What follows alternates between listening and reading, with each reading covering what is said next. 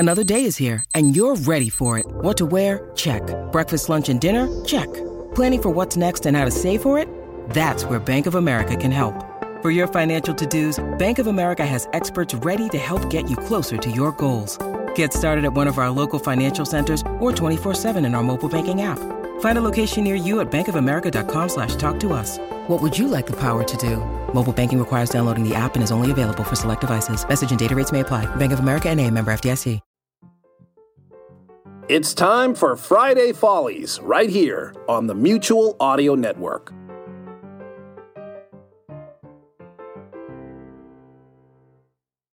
The following audio drama is rated PG for parental guidance recommended. The Comedy Forecast Network. Let's dog-ear this for now. This is the 7th Annual Comedy Forecast April Podcast Today Spectacular, brought to you by the Comedy Forecast patrons on patreon.com. Thank you. We hope you're enjoying this month-long story and will consider supporting the show for as little as $1 a month. This year's original 30-chapter story is called The Slowdown. To hear it from the beginning, just go to comedyforecast.com/2021. Now, here's Chapter 27, A Shot in the Dark.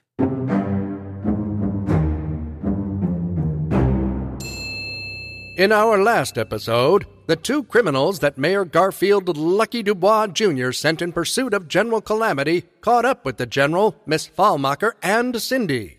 Fortunately, Russ Red Arcadian managed to overpower the attackers. Unfortunately, Red turned out to be another member of the same gang. He now has a weapon trained on Calamity, Abby, and Cindy. All right, enough horseplay, Red. You shouldn't point that at people. It could go off. Oh, like this? Red points the gun straight up. Now hands up. I don't understand. He's one of them.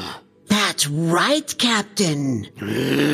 I was down here in the tunnels trying to find something that I wouldn't have to share with my associates. Good old honor amongst thieves. Ah, my friends tipped you off, didn't they? When they mentioned their pal, who always likes to over-prepare. Yeah, fits you to a T. See, we had a good thing going here. And if anyone were to find out about it, well, that would spoil things. So I figured the boss would send the gang to kick you out. Wait. You've been, taking things out of here? Who are you? I own this place. Oh, well, my name is Russ Red Arcadian, but my friends call me Manny. I think we should be thanking you for making us rich, Cindy. We've been pulling spheres, like the ones you have right over there, out of these tunnels for almost a year. Not cool. As if that weren't enough. Above ground, things are also getting complicated. For some reason, after speaking with Danny Hillcrest, the branch manager of the local credit union believes that Miss Fallmacher is dead and that Danny has taken the hotel account to another bank. Welcome to Caprica Coffee's Coffee Shop, Coffee Bar, and Coffee Express. Hello, I am René Panet-Pinchet, the new manager of the branch of the Middling Fair Credit Union and Immovable Objects Relocation Service located right around the corner from your shop. Oh, yes. I'm not only a customer, I'm also a member. Yes, I know this. I was hoping that you, as a local business owner who utilizes the credit union, would be in attendance at today's memorial service for the dearly departed former member, Miss Abby Fallmacher. I heard about that. Does anyone know what happened? No. But I have heard rumors of an avalanche somewhere in the middle of the Atlantic. Well, that makes sense. It does? Sure, anything makes sense when you drink as much coffee as I do. I see. Very well. Just be in the lobby of the Venus Arms this afternoon at 2 p.m. Not as a person who trusts the Middling Fair Credit Union to be a steward of your money, of course not, no, but simply as a friend of Miss Fallmacher. Of course I'll be there. C'est magnifique. And as a little something, you can wear this to show your support for Miss Fallmacher. A lapel pin that says, "Don't leave Danny"? It was just a little inside joke between Miss Fallmacher and the credit union. Nothing unusual at all about that. I will see you at 2 p.m. What is the deal with this bell? Meanwhile, underground, Miss Fallmacher is still alive, at least for the moment. Red, or should I say Manny, has his weapon pointed at her, the General, and Cindy. I'm kind of surprised these two had the brain power to follow my markers. Markers? What markers? That was the part when I was sure you were going to catch on. Like when I ran to catch up with Princess, I dropped a bunch of crap to point the way to the left tunnel. The tunnel that I and my associates had never been down. But you told us to go down the right-hand tunnel. Precisely, Grandma. Right off the bat, I could tell that you two didn't like Giles. So, after you all fell asleep by the Underdome campfire, I shifted the setup that he had rigged, quite correctly I should add, and the bus headed left.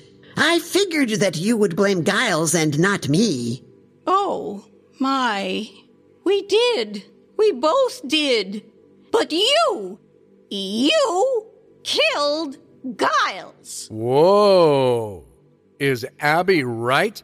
We need answers. So be sure to listen to Chapter 28, Not So Permanent Markers.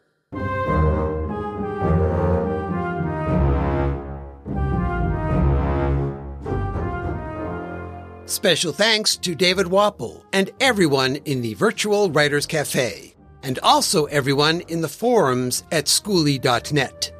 In this episode, the parts of Abby Fallmacher and Cindy were played by Bonnie Kenderdine, and the narrator was played by Gary J. Chambers, GaryJChambers.vo.com. Additional voices, as well as story and music by Clinton Alvord. Copyright 2021, all rights reserved.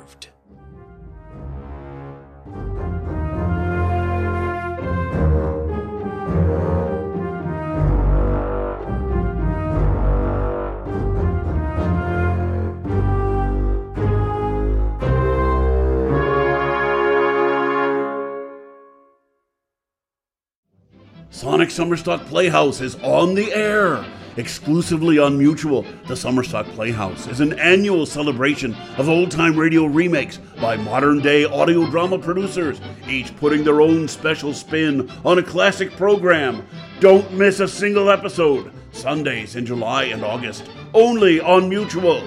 Better living through audio.